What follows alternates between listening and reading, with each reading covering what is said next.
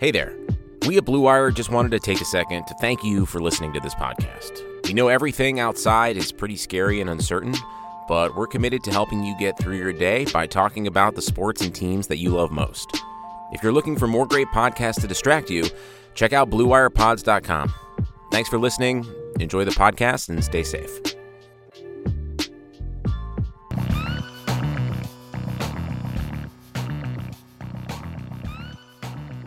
Hello and welcome to the RotoViz College Football Podcast. I'm your host, Stefan Lako, joined by my co-host, Matt Wispe. This podcast is being brought to you by Blue Wire, Bet Online, and Blue Chew. My man, how are you doing today? I am great. It is, we just actually had like a real sporting event. I know. I loved it. I spent a lot of time in front of my TV. Yeah, me too. I was going to ask you, how much of the draft did you actually watch? Not as much of not live as much of round one because I wake up at an absurd hour during the week. Right. So, probably the first like 12 picks of round one. And then I watched it the next day because it was up on ESPN. So I rewatched it a little bit the next day.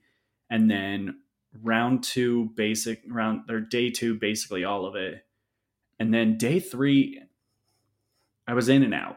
I definitely was watching early, sitting there just saying, all right, when's Tyler Johnson getting picked? When's Tyler Johnson getting picked? Kind of like you were when you were with Eno Benjamin. That's what I was doing with Tyler. I had to wait a little longer than you did. Yeah. But I mean, I was sitting there and I probably watched probably 3 hours of it. It was cumulative. On Saturday? Yeah, it was, what else was I doing? So it was on. So I was doing that. I was doing some work stuff, helping out my wife with stuff around the house. But yeah, for the most part, a lot of my weekend spent watching Roger Goodell sit in a chair. Yeah, eating M&Ms. Yeah, so Thursday, I watched the whole thing, and it was weird. Like, my wife had to run out. Time. Yeah, it was awesome. Mountain Time is the best for watching sports, by the way. But my wife had to run out to the store to get some essentials because we were at that time. So I'm sitting down with a beer, watching what felt like sports. My wife was leaving for the evening, and I was like, "Holy shit, this feels normal. This feels like a normal day. What is going on in the world?" Like it was bizarre. And then, so much so that I had to go out a couple days later. I think Sunday I went out and I had just been watching 3 days of sports and things felt normal because I don't usually miss the draft. Like I cancel plans and stay at home. So I went to the store to pick something up and I got out of the store and I'm walking like, oh my God, I forgot my mask. I had to run back to the store. Run back to the car to get my mask. But all of a sudden life felt normal. So it's kind of cool that sports can do that. I watched all of Thursday and Friday night. And then Saturday, I was doing some yard work and stuff, so I was in and out. I was trying to catch all the Seahawks picks. Man, they had a pretty. You were mad at them. I was pretty mad at that draft. I liked some of their later picks a little bit better, but drafting 2 tight ends and just felt like garbage. Felt like a lot of reaches. I was angry, especially like Tyler Johnson sitting there forever. They could have grabbed him. That would have been super fun. Even grabbing Eno Benjamin. I'm not a huge Dallas guy, so yeah. DJ Dallas, it is, not the Dallas the city. Although I'm not a big fan of Dallas the city either. Sorry for all you out there. I live there or close to there. Way to just really upset like one and a half of our listeners. Yeah, I lived there and I can say it's fine. It wasn't for me. I do want to say, speaking of things that aren't for me, I want to tell you something that is for me, and that's RotoViz Overtime. You guys are all aware that Sean and Calm are nearing their 100th episode. So to mark the grandiose occasion, the RotoViz Radio Podcast Network is giving away 10 1-month subscriptions to rotoviz.com. And let me just tell you, you can do a lot of work with those tools in 1 month. So this is an awesome prize. So if you're already subscribed, they'll add it to your subscription. If you aren't signed up yet, you'll get that 1 month free subscription. So definitely do that. And to be entered to win that, all you have to do is rate and review the podcast on your podcast app or retweet a podcast tweet on the RotoViz Radio Twitter feed. More retweets. I'm struggling here, Matt. More retweets equals more entries. So just remember to retweet some of those RotoViz Radio Twitter feed mentions of their podcast or rate and review their podcast. And I recommend you do both. And then just for everyone else out there, RotoViz Radio listeners can receive 10% off a 1-year RotoViz subscription by applying the discount 2020 RV Radio at checkout. Again, we use, Matt and I both use those tools over on RotoViz all the time for our different articles and just doing research in general. It is such good stuff. What is your current favorite RotoViz tool right now, Matt? Which one are you going to the most? I mean, I'm always a box score scout guy. I go to that tool literally every time. I did think I got to actually look at the name of it so I don't say it wrong. But the running back prospect lab, that's the one I've been using a lot. That's a really good one. But they actually, for anyone who's a longtime RotoViz user, we've actually made that tool way more user friendly. It used to be one of the better tools that we had, actually, like value wise, but then it was probably my least favorite tool on the way it displayed.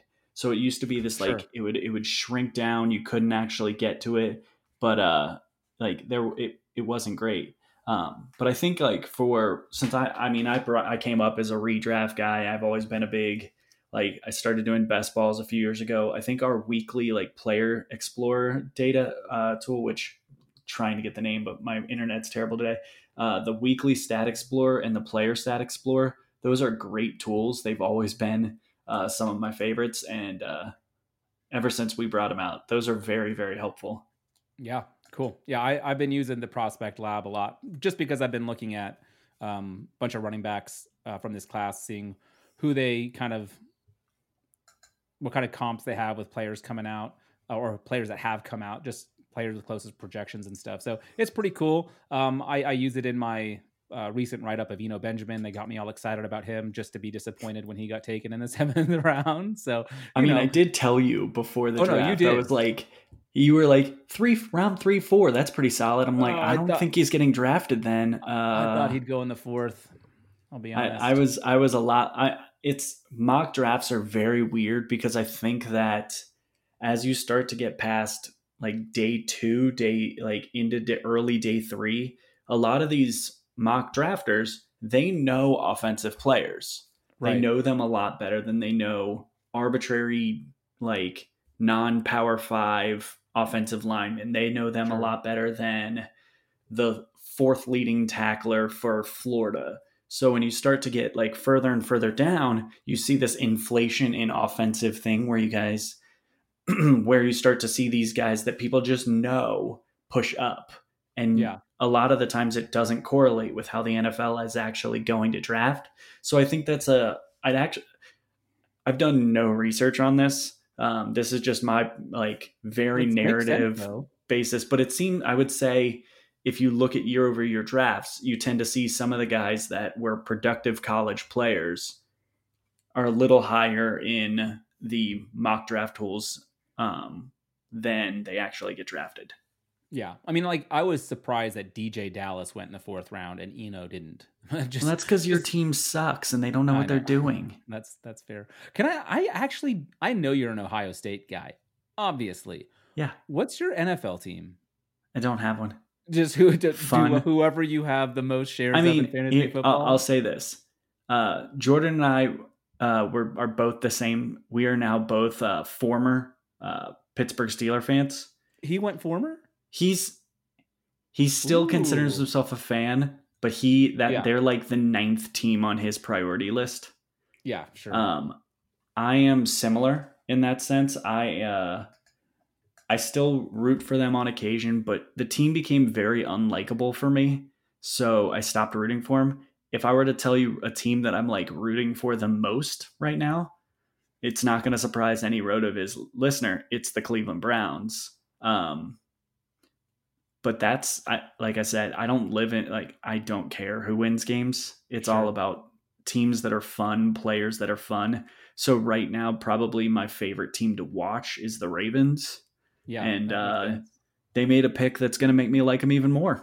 They made 2 picks that made me like them even more. And we're going to talk about them in a little bit. We'll save that for later. We've got a good show for you guys today. We're going to get into some rookie discussion here. We're going to go over our top 10 in both Dynasty and Redraft because it is a little bit different. And I'll have Matt explain kind of what he looks for in those two different formats.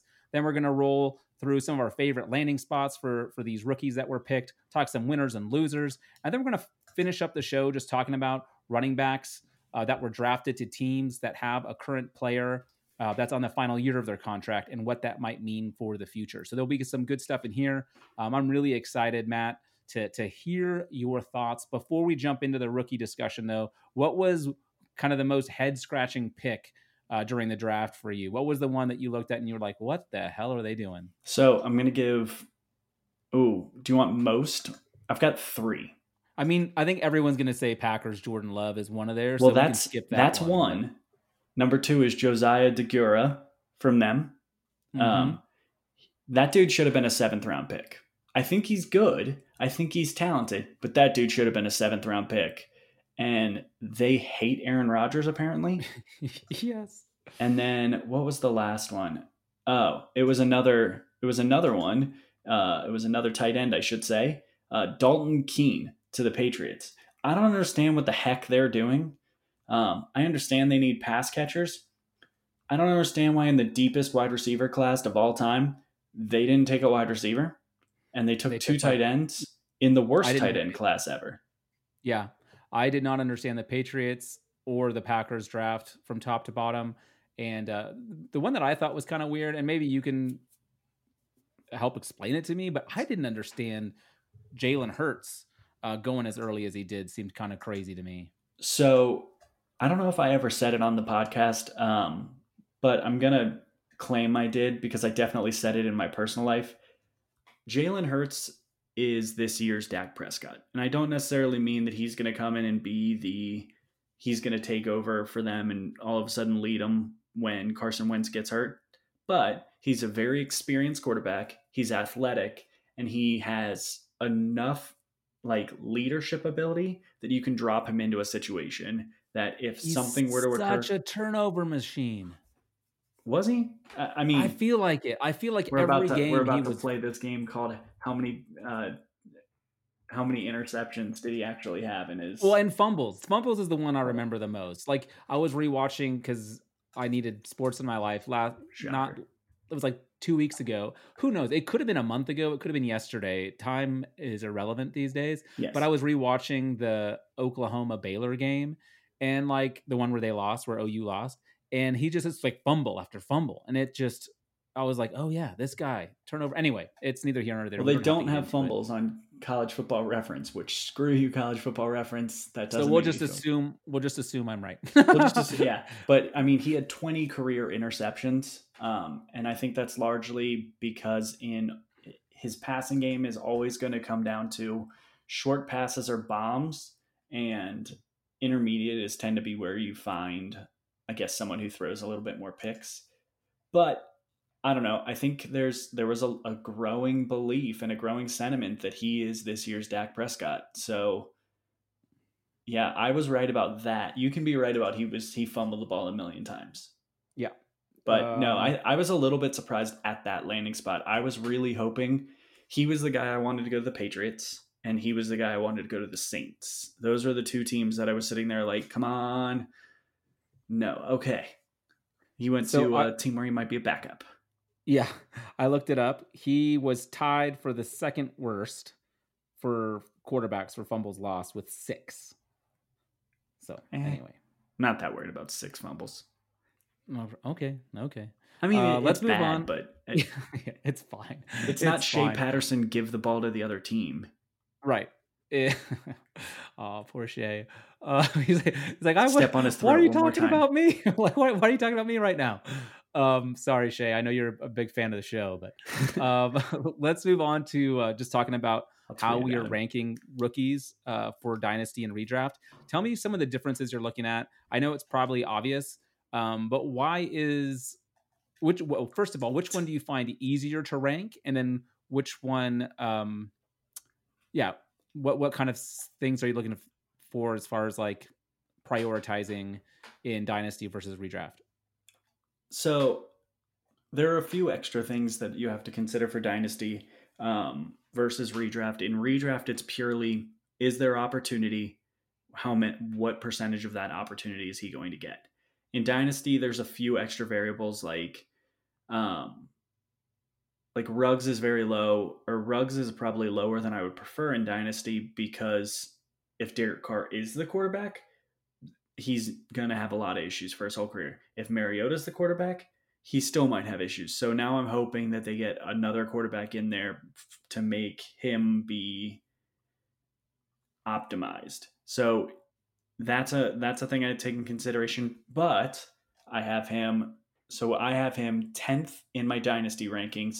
I have him 6th in my redraft rankings, and largely that's because look at that wide receiver core. It sucks. And I loved Zay Jones coming out of college, but there's no reason to believe in him. Hunter Renfro's a billion years old and not very good at football. He's fine. I don't like him. I know.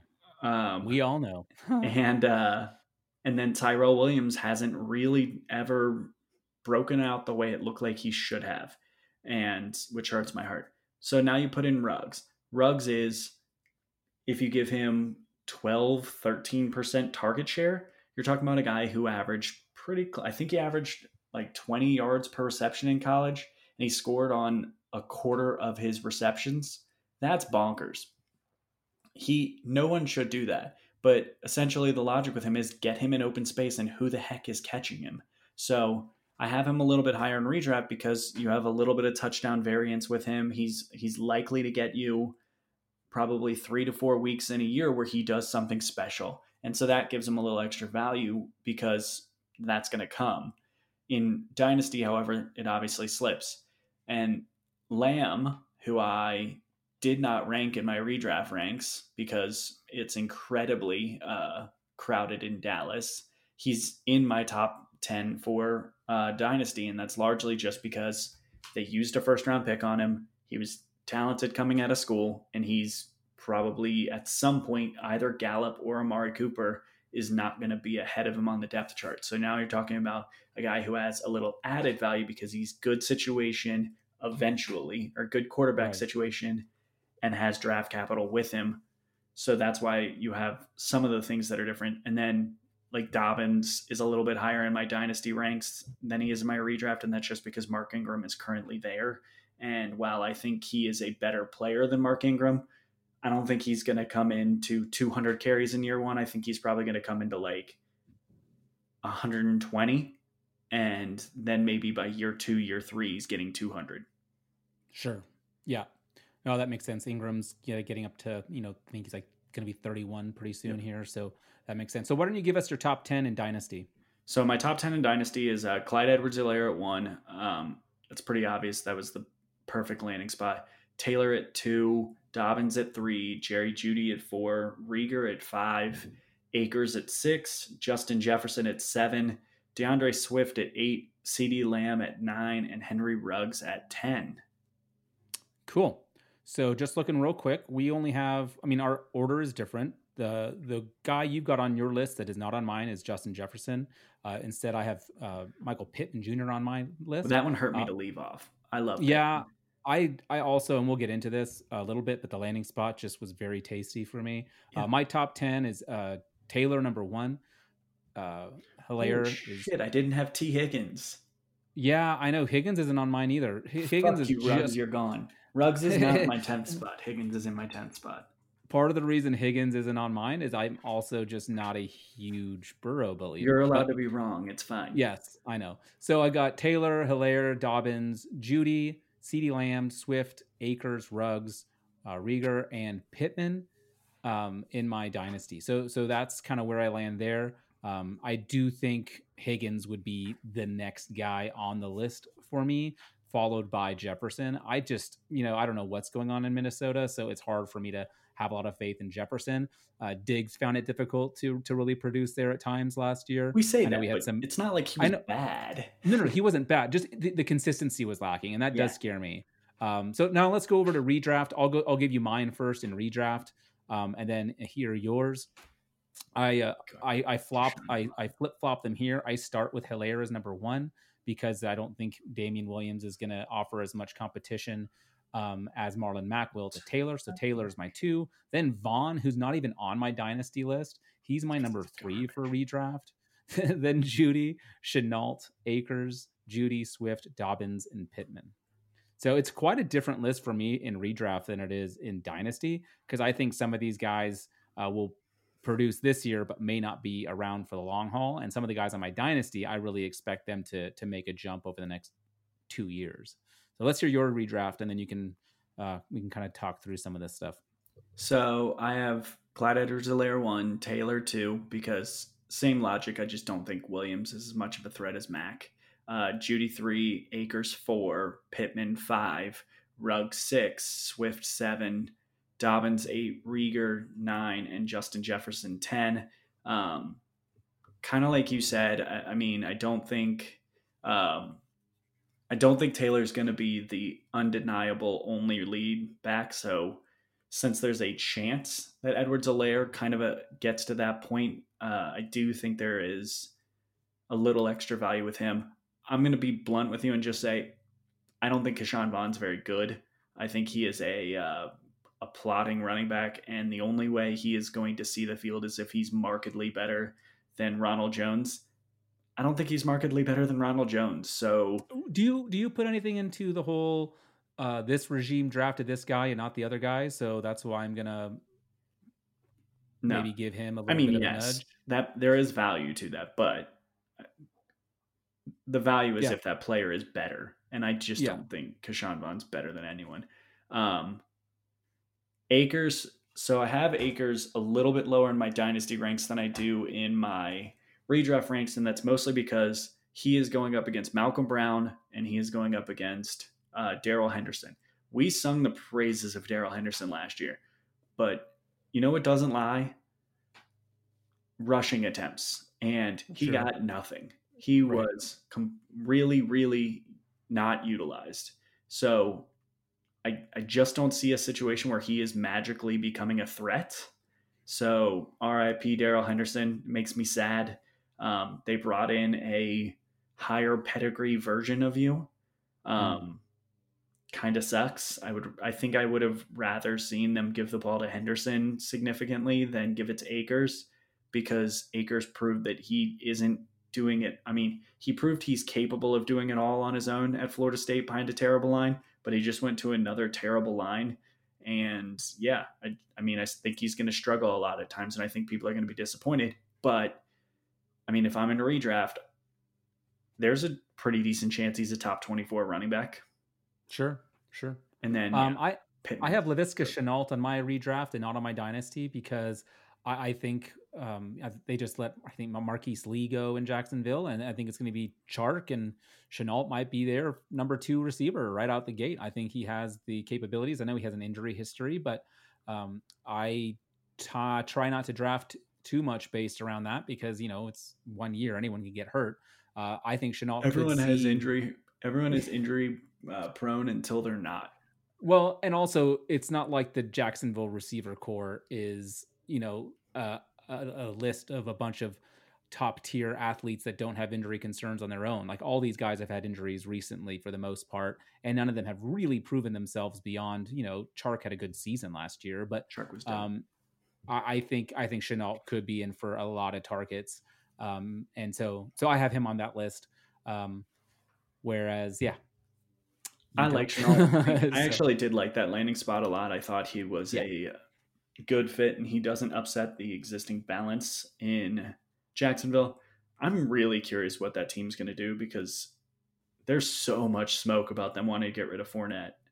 So much smoke.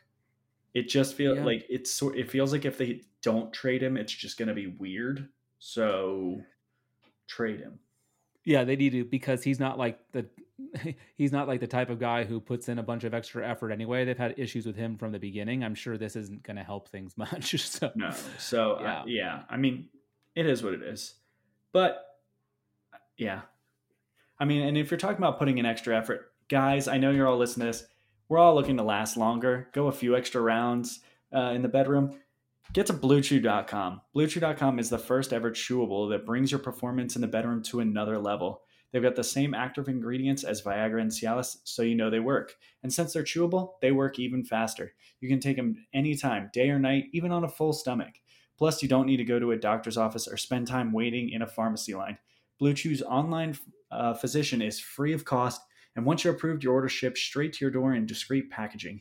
Here's a great deal for you guys. Visit BlueChew.com and get your first order free when you use a promo code BlueWire. Just pay $5 shipping. Again, that's BlueChew.com, promo code BlueWire. Right. And then even though you can take them on a full stomach, gentlemen, if you just got done chowing down on a huge steak and potatoes, maybe wait a while before you go into the bedroom anyway. Just saying. Just saying. Hey, maybe you need a little, you got a carbo load before it. You're going That's right. extra rounds that day. That's right. That's a very good point. And speaking of, our favorite pastime, let's talk about our favorite landing spots for some of these players. Who are some of the players that got drafted by teams that you just loved? What were some of the guys whose landing spots you think just works out so well? I mean, I'll start off with my absolute favorite, which is Clyde Edwards-Helaire to Kansas City. Sure. You could make a legitimate case that he is a top 5 dynasty running back asset right now because that offense is going to be very good. His coaches described him as a better version of Brian Westbrook, and he is his competition is Damian Williams, who has bounced around the league until he got there. So I don't think you're at a huge risk that he's not going to be utilized. And yeah, we saw he's a very capable pass catcher when he had 50 receptions in his final season at LSU. It's hard to argue that one. He went from probably the unanimous 5th running back in the class, maybe 4th if you weren't a fan of Akers, all the way up to, it's him and Taylor. And I can tell you that pretty much all the guys who I'm in drafts right now are telling me that they're going Edwards-Helaire at 1. Yeah, it's pretty crazy because in a couple of the Devy leagues that I'm in, we did our auction or our Devy drafts last year. And then, you can't make any additions throughout the season. And so we're waiting now. And now we've got our rookie draft coming up. And he's actually available in both of those leagues, those particular leagues, because last year, like in a 3-round Devy league, like he wasn't really being taken. He wasn't really being looked at, especially in Superflex. So someone's going to come out with a real nice haul right there without having to have invested any years with Devy picks. So pretty crazy. The same could be said for Burrow. Just their ascension this past year was pretty incredible. They were 1-2 in my my Devy draft my depleted Devy draft that I'm doing now.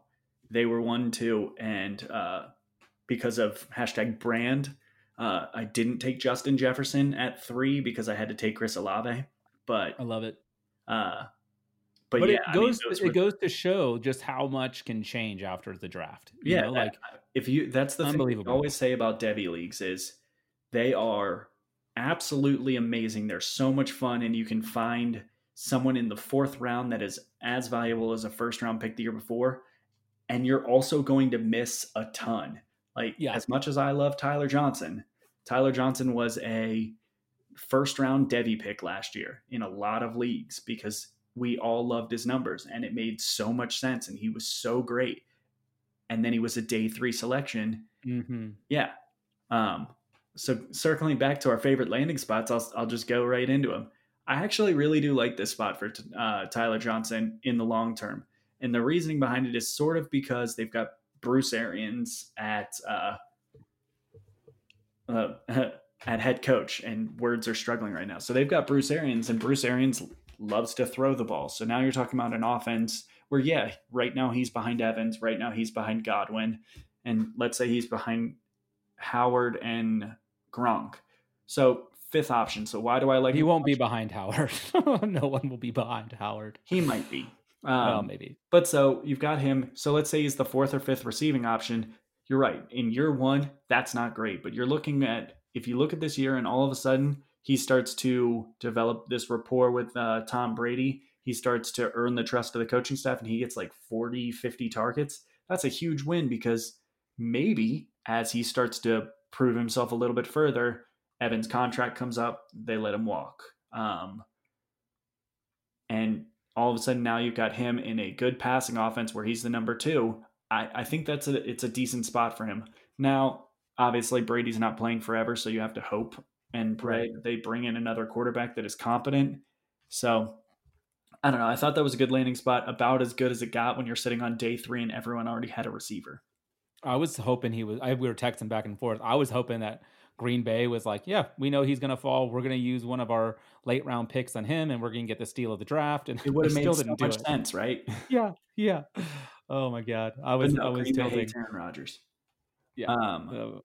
So we have the same one on here, and I'll actually let you lead it, but we can talk about my boy and your boy Pittman to Indy. Yeah, that was great.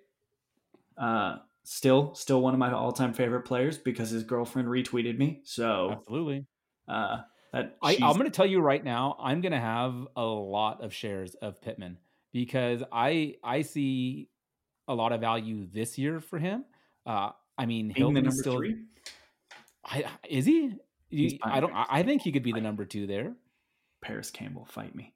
Oh man, I don't know. We'll see. He could. I think Pittman probably is second in targets on that team, and I think the value in him is that he is big and he's kind of their biggest receiver. So if you're talking about someone who is going to get into that Eric Ebron role where all of a sudden they become the target monster when it gets down to the red zone, there's your guy. Michael Pittman is just a much easier target than the relatively small T.Y. Hilton, the relatively small Paris Campbell. And T.Y. Hilton's 30 years old now. So I think, not to say he's going to have a bad year. He's also been struggling with a lot of injuries. I just think it was a great spot for Pittman, especially with new quarterback there. I liked what Indy did in general. I thought them getting Eason there for the future was pretty good too. So, I like that one a lot. I'm going to have a lot of Pittman shares. I think universally, Rieger to Philly was pretty beloved. Rieger was obviously one of the big analytics guys. He had a pretty substantial drop off in his production during his senior year, but the one thing that we all can point to is that his QB play was absolute garbage. I think I saw something, it was like 30s, mid 30%, maybe it was even lower than mid 30 of his targets were even considered accurate. So that's always a good sign when you're a receiver and people are judging you based on that. So the drop off is senior year, but he also did or his final year, but he did have production prior to that. Good player. Philly hates Alshon Jeffrey. I don't know why. I mean, I get it. He's injury plagued. He's a little bit old, but whatever. If Alshon Jeffrey's not on that team, I mean, is Rieger the one? Is Rieger maybe just slot right in that one spot? Because I don't think it's Deshaun Jackson anymore. I'm pretty sure Arcega Whiteside isn't doing anything. Trying to remember if Nelson Aguilar is gone. Yeah, he's gone. He went to the Raiders. So now you're talking about a receiving core that's not a whole lot. So right. I mean, they drafted a ton, but I thought that was a good spot for him too. Yeah. They used an early pick on him, and right. Yeah, he's the clear winner for sure. So I really did like that landing spot, and they brought in Hightower also. So and Quez. God, I love their draft. Their draft is fun. So Rieger to Philly. I'll let you say one of your other ones. Yeah, I'm surprised you didn't mention Dobbins to Baltimore. I love this. Like for redraft, it's not super fun, but for Dynasty, oh my God! Like I think this is great. Like I think Taylor and CEH I think have maybe more ideal landing spots. But this one's not far off. A team with a mobile quarterback that likes to run the football. I think J.K. Dobbins is going to mash as soon as next year and probably the second half of this year, to be honest. I know they have Justice Hill there as well. I don't think they want him. Dead. Yeah, I don't think they want to utilize Gus Edwards is dead. There are 2 running backs on that team, and it's Ingram and Dobbins. And then for the future, I think it's Dobbins and Hill Hill will spell him occasionally. But for the most part, I just loved when Dobbins went there. I was cursing that I didn't have more early round picks in my upcoming rookie draft, my rookie draft coming up because I did so well last year. I'm picking towards the end of the round, and he's not going to be there. But like if I had the 4 or 5 pick, I would hope he slid to me.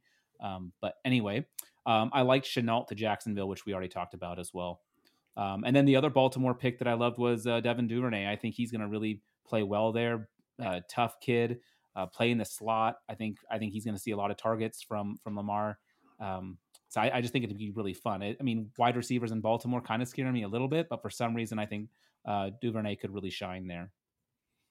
I have two more. I'll hit them briefly because they're neither one's super exciting. Devin Asiasi.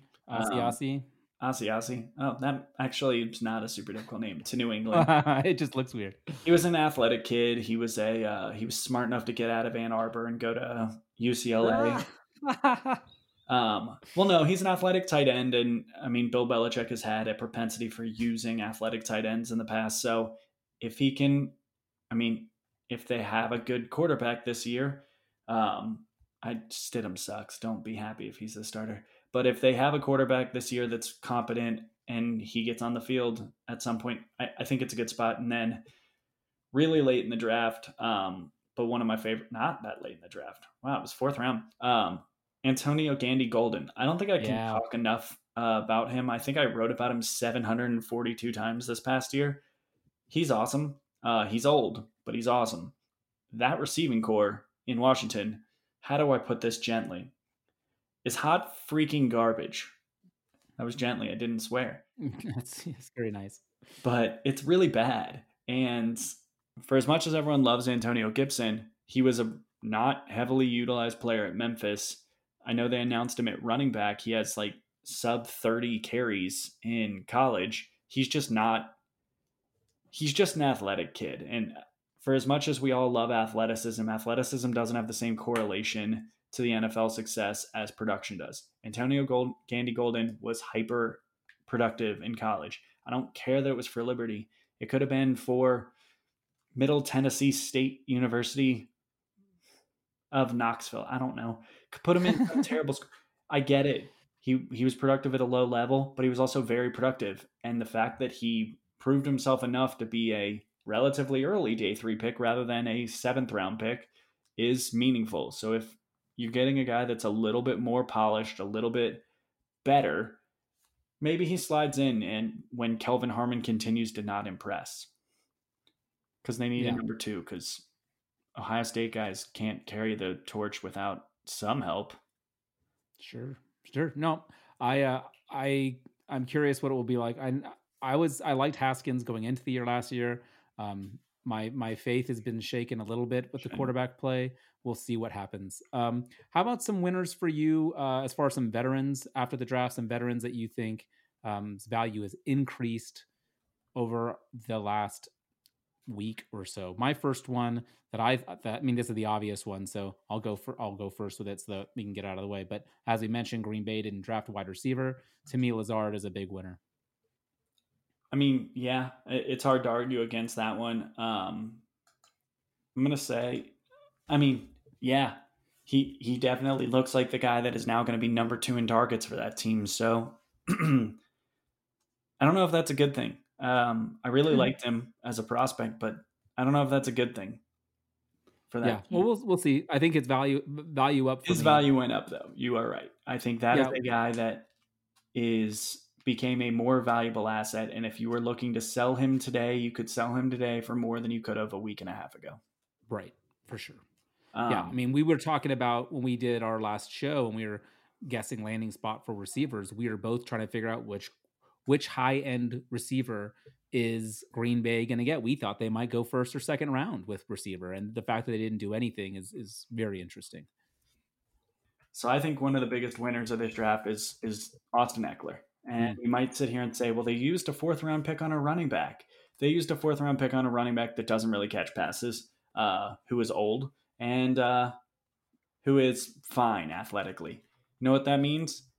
It means they didn't draft another superstar. They didn't draft a Melvin Gordon who's going to substantially cut into Eckler's workload. They didn't draft a guy who's going to spell him on 3rd downs ever. They drafted a guy that is there to every once in a while give Austin Eckler a break. Now, right, Josh Kelly may have killed all of the Justin Jackson hype, but Austin Eckler was a big-time winner because if you were thinking he was going to get 200 carries this year, that draft pick did not scare you. Right. Well, that's good. Yeah. Another winner for me, kind of in the same boat, well, a little different, but Miles Sanders. Philly hasn't really addressed the running back position. They're going to go with the guys that they had before. So I think that's pretty interesting for him. I wanted to get your pick. I thought both Breida and Mostert were both winners after Breida was traded to the Dolphins for Howard's a dead. 5th or 6th round pick. So it's going to be Jordan Howard and Breida kind of fighting it out. But to me, that's probably less scary than having to deal with Mostert, Tevin Coleman, and possibly Jerick McKinnon. So for me, Breida's stock went up a little bit, and also Mostert will have one less back to share it with. So to me, both their values went up. How do you think that plays out for Breida and Howard? If Breida can stay healthy, he is a much better running back than Jordan Howard right now. I think he's still average. I think last year he was still over 5 yards a carry. Should probably go to pro. But you're talking about a guy who is just a very good running back who joined the situation where they just brought in a guy who was, I mean, sort of unceremoniously let go from Philadelphia. I don't think anyone's super sad to see him go. And yeah, the last 2 seasons, I know he was injured last year, or not injured, but didn't play all 16 last year. But the last 2 seasons, Matt Breida has averaged over 5 yards a carry, and he's still at 5 yards a carry for his career. I just think when you're talking about guys like that, they're going to get on the field. He's a decent pass catcher. He's probably going to get you somewhere in that like 30, 40 targets range, which is probably more than Jordan Howard's going to get. I just think that was a really good landing spot for him. And I think that Jordan Howard is kind of back to the role he's been in for the past couple of years. He'll get you 7 to 10 touches per game, 10 being not super frequent. And see, I was going to say 8 to 12, but we'll see. I guess I have a little bit more. I guess I have a little bit more faith in him. He's still been a productive running back. He was pretty good for the Eagles. Is that offense going to be good enough this year that you're sitting there wanting to get? I don't know. The guy who was 7, because that was, and I mentioned Tua is like close to God for me. So maybe they'll be great. Not the starter this year. At least not at the beginning of the year. Well, it depends when the beginning of the year is, my man. I mean, that's true. When we start our season in December, Tua will be fully healthy. No, but I mean, that was the argument I had. As someone I was arguing with in the Dynasty Command Center Slack chat, which, by the way, is a great place to be. But he was really mad that J.K. Dobbins didn't fall to Miami because in Baltimore, you're going to be in a committee there. You're going to be in a committee. And my logic was, would you rather have 200 carries in Baltimore or 270 carries in Miami? And I think the answer is you'd much rather have 200 carries in Baltimore. So yeah, I'm really concerned about how that offense is going to be. And maybe in 2021, Breida's in a really good spot. Yeah. Or they take Etienne in the first and it's a moot point. Yep. But what about some losers for you? Well, wait, I did actually pull together a couple other winners, and they're both receivers, and they're both meh. Marvin Jones, they didn't draft an early receiver, which means that he is still the quality number 2. And Brandon Cooks, they didn't draft a lot of receivers, or they didn't draft anyone until late, which means I think he's the one in Houston, which is great news for him because he was not the one in LA. So that's a good one. I like that. The biggest loser, and it's because his team hates him, is Aaron Rodgers, and has absolutely nothing to do with him. Doesn't have to do with the fact that they're going to replace him in year 1. It's the fact that for some reason they had no desire to get him a wide receiver. Right. None. I mean, they do have one of the greatest wide receivers in the league on their team already. So, I mean, there's something to be said for that. But yeah, definitely, you need a second. Definitely agree with you. What? You don't like Devontae Adams? He is, but can you win with one receiver? No, but I'm just saying, like, they do. It's not like they don't have anyone. It's not like the closet is completely bare. Well, I mean, would you rather have very good? Would you rather have DJ Chark, D.D. Westbrook, and Laviska Shenault, or Devontae Adams, Lazard, and I don't even know who else is there? Honestly, yeah, I think. No, I would rather have multiple fast guys. Like, who's the big guy? Who's the big guy? Oh, Funchess. They got Funchess. Baby. Funchess sucks. Yeah, I also thought Aaron Jones was a loser. Not huge, But I did not like the fact that they spent a second round pick on a running back. As someone with a lot of Aaron Jones shares, a second round running back means something. It doesn't mean Aaron Jones is done. It does mean he's going to see fewer carries. And I was already worried about touchdown regression coming. But I don't think that was a surprise. I don't think he's getting 19 touchdowns again. So adding in those two things made me a little bit nervous. So to me, those two Packers are losers. What's another one for you? I think one of the bigger losers for me is Michael Gallup, because you have Amari Cooper written down, but I actually a question mark by it. Yeah, I think it's Gallup who gets squeezed out here. I think that if you look at that situation, they drafted really high on CeeDee Lamb, and while I think it's actually going to shift Amari Cooper inside, I think he's going to end up playing the slot. I think that just means that the volume of targets that Michael Gallup was getting at the end of the year is going to get pretty drastically cut into. So maybe you look at the bigger loser in this as like any hope of Blake Jarwin. I think it's Dalton Schultz is the other tight end, but pretty much the non-wide receiver receivers is probably the biggest loser from this, because they were starting to pick up the scraps that were left over from Amari Cooper and Michael Gallup. And now you're talking about what are those scraps going to be when the third receiving option is CeeDee Lamb. Yeah. And of course, I mean, it'll be interesting to see. I mean, Ezekiel Elliott's targets did go down last year. I know the year before that he had a ton of targets. That'll be interesting to see what he's doing in the passing game too. Really, really good stuff. My other one, some of the obvious ones, and we'll talk about some of these guys when we get to our next segment, but Marlon Mack, Damian Williams, the running backs who were, the incumbents with these high drafted rookies coming in behind them. Those were also on my list. And I know you've got another one or two to talk about too. Just one. Who else? So my last one is Deshaun Hamilton, which sucks because I actually was starting to buy a few shares of him this offseason. Mm-hmm. Boy, did Denver decide that they were going to try just score 1 million points. We probably should have added Locke and Prescott to our winners category. Locke both of them winner, but so their first two picks, KJ Hamler and Jerry Jeudy, amazing. They also add in Albert O, who was prior to this year, we all thought he was going to be one of the better tight end prospects coming out, and I was a little bit surprised to see him fall to the fourth, which is criticism on the fact that this wasn't a good tight end class. It's really sad Calcaterra got hurt and missed out, because he probably would have been the guy that ended up in Denver, which would have made my brother-in-law so happy. But this is, for me, when you look at this spot, they decided they want Hamler or Jeudy to go in the slot, one of those two guys, and one of them is going to be on the outside. And then they've got Cortland Sutton. If you were still holding out hope that Deshaun Hamilton was going to, again, pick up more than just scraps, that's scary, because they're not going to just abandon Jeudy. He's going to get work. Cortland Sutton, we're all kind of pegging as this guy that's going to become awesome this year. And next to Demarius Thomas. Yeah. I mean, you're seeing all these things. Who is going to be the superstar? Sutton's the superstar. Jerry Judy's the 1B. And then KJ Hamler's your field stretcher. What does that leave for Deshaun Hamilton? I think if you're expecting anything more than wide receiver 6, wide receiver 7 for Deshaun Hamilton, sorry. Yeah, no, I think you're right. I think, he's undraftable now for the most part, in my opinion.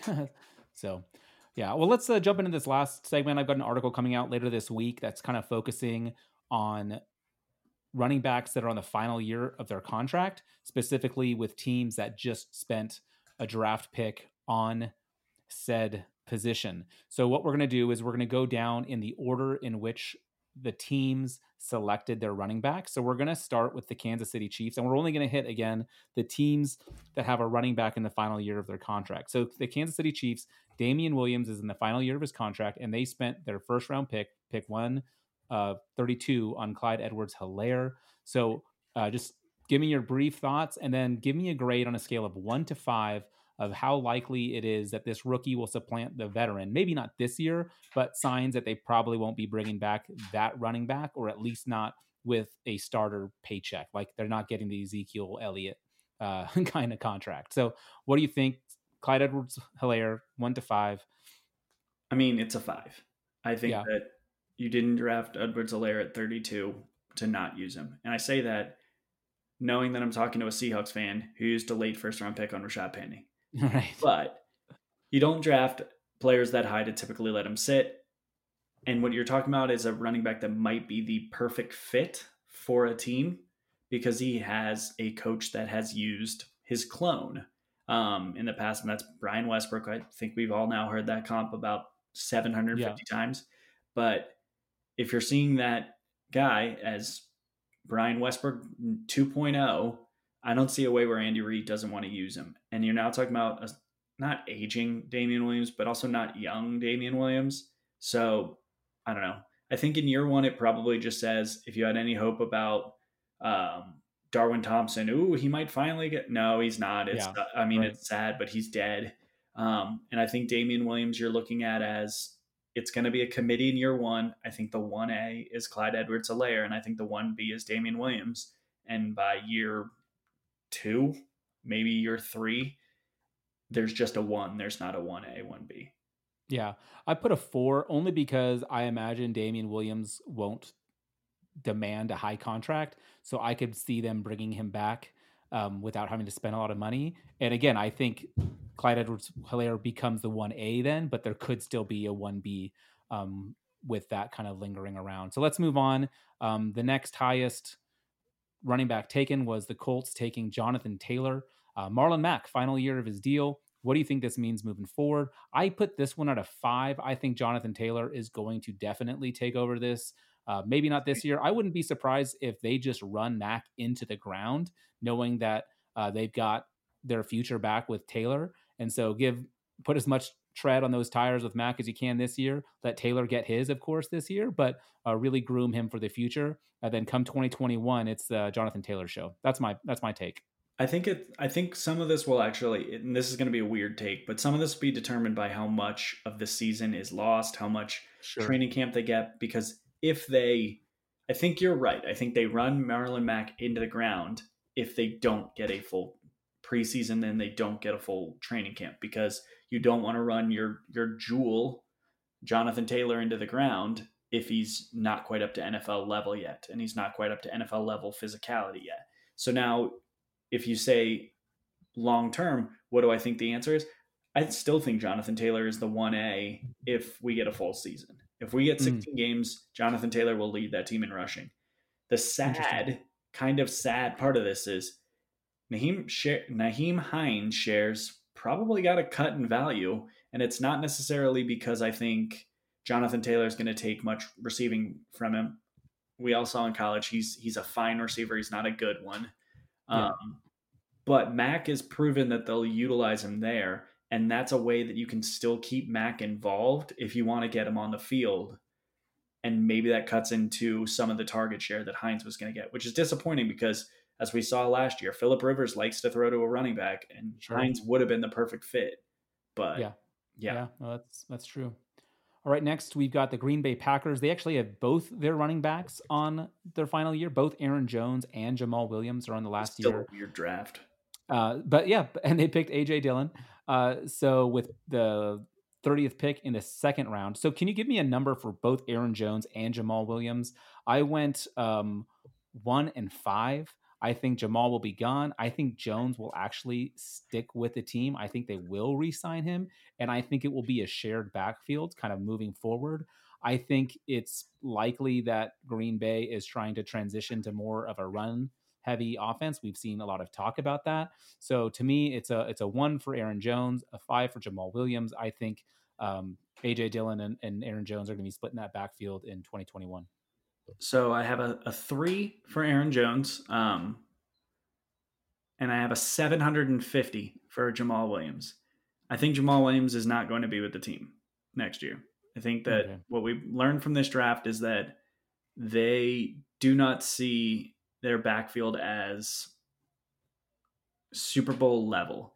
And maybe the question there is which one of these two backs is likely to go. I don't know. I think that Aaron Jones is still likely to be the 1 this year. But the thing that we all kind of forget is Jones wasn't a high draft capital pick. I'm pretty sure it was a 5th round. And A.J. Dillon looks like a 2-down back because he didn't catch passes in college.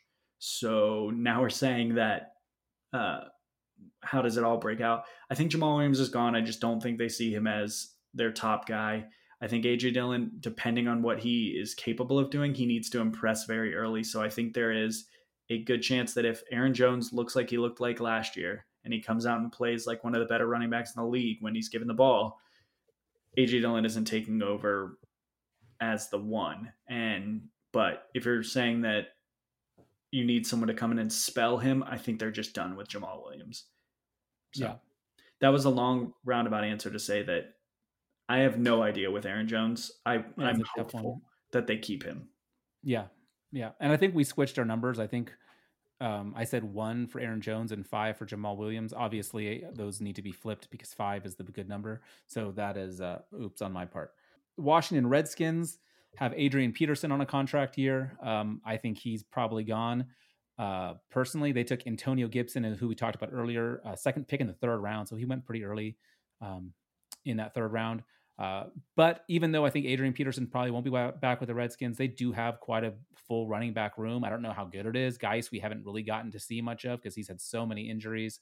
And then, of course, you've still got like Bryce Love there. So who knows with that? I still would like to think Love can be good. We've talked about him in the past. I know that you're not a huge believer. So what do you put on this one? What do you think the likelihood is of? I think I think Antonio Gibson becomes very valuable.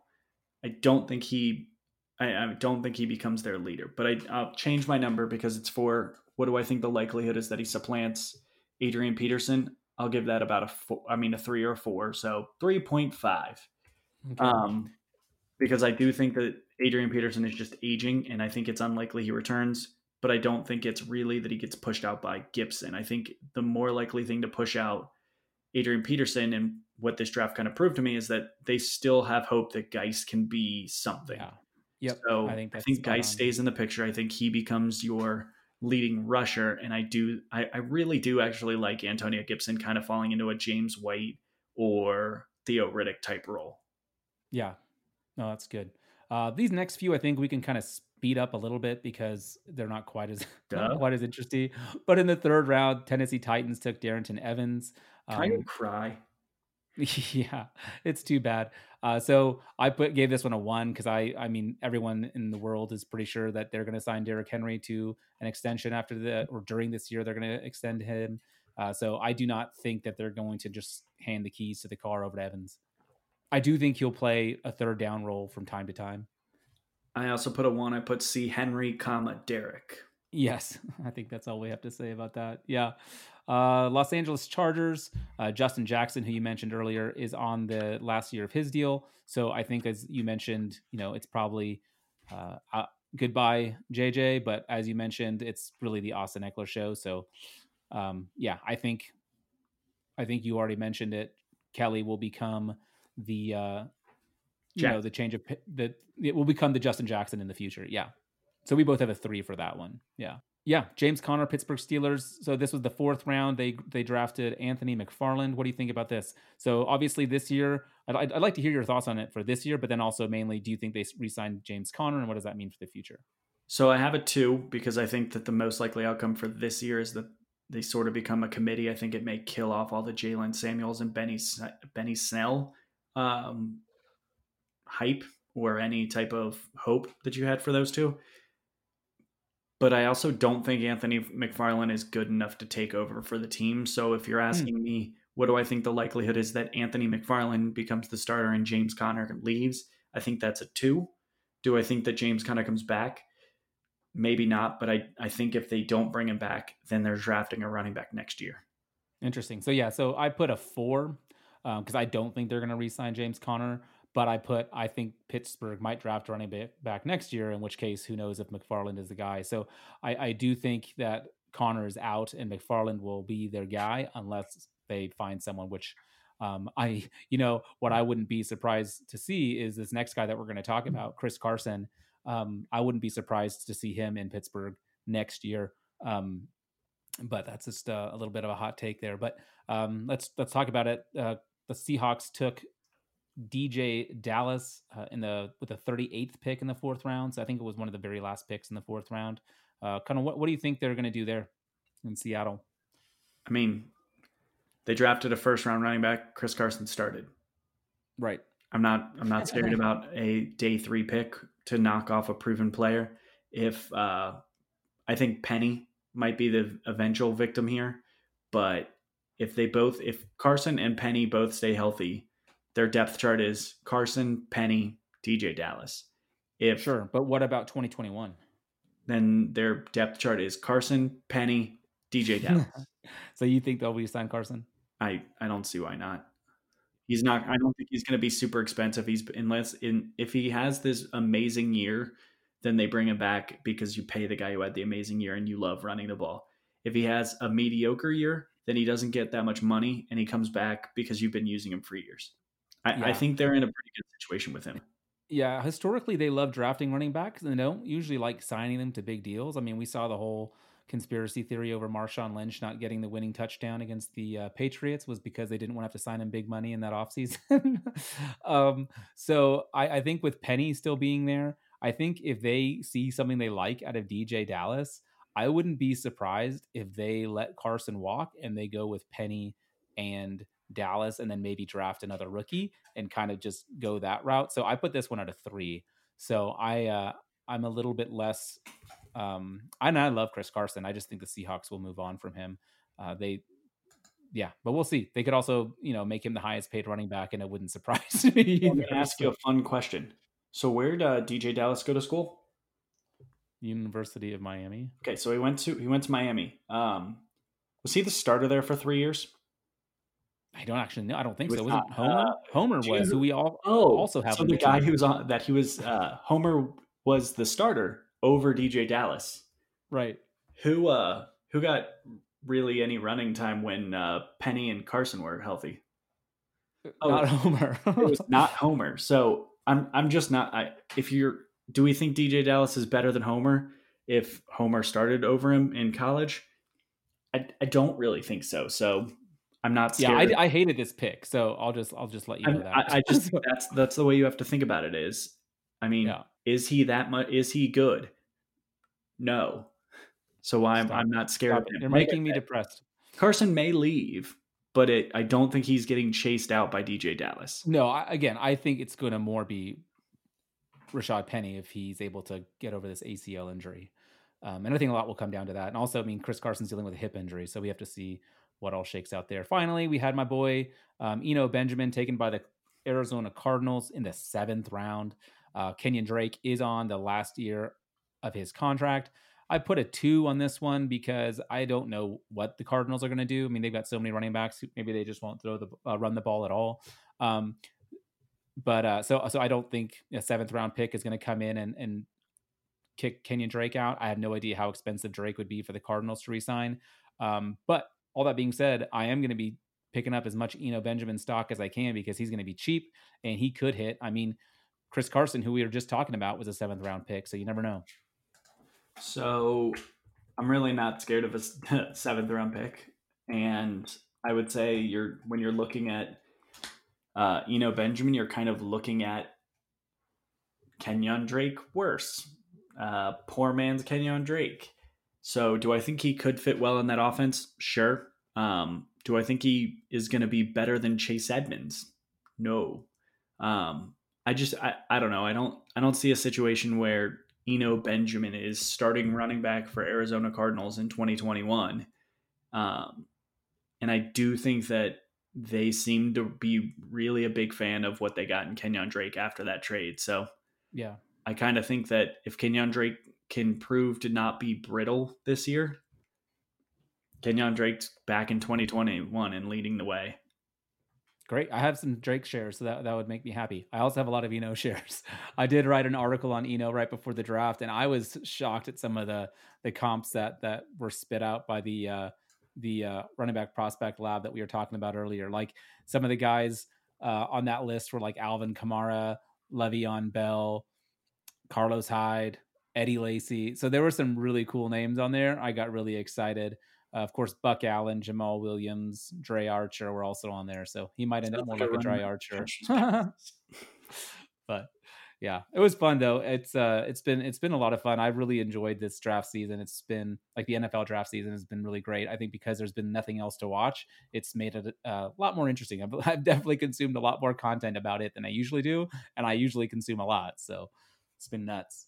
No, I really did enjoy this year. I think we've kind of all said we've been looking forward to the 2020 draft. At least Jordan and I always used to talk about this was the big year. This was the year when it was going to be there. And I don't think we were wrong. I think that in a lot of years, Tyler Johnson probably is a late day 2 pick. But I think the fact that this wide receiver class was freaking bonkers was the reason why you see guys start to fall. So, I mean, I really liked this year's class. I really liked most of the things I saw. And truthfully, I thought it's interesting to me that the first round was kind of chalk. I don't think nothing really abnormal happened. I mean, with the obvious exception of Green Bay being stupid, but everything kind of went chalk in the first round. And then things got a little bit crazy into day 2. And by day 3, it was just everyone going bananas and doing stupid stuff. Yeah. Oh, it was so much fun. Well, I'm not sure when we'll be back, but we will be back. So be sure to subscribe to the podcast so that you get this in your feed every time it comes out. I'm sure we'll do one in the next couple of weeks just so that we have an excuse to talk some football again. Do take a second to rate and review the podcast if you haven't done so already. And follow me on Twitter, Stefan Lako. Matt, where can people find you? At Wispe the Kid. Cool. We want to do that. Again, check out RotoViz. Got a lot of great stuff there. A lot of fun tools that you can use to play around and figure out which guys you like, which people you need to be moving up your draft boards and all that kind of stuff. Matt, is there anything you want to leave the good people with? Bye, Chris Olave. Yes, absolutely. Olave for, let's say forever 2020, but yeah, let's not get political here. So let's just end on that note. Thank you guys so much. Stay safe. Keep those masks on, and we'll be seeing you soon.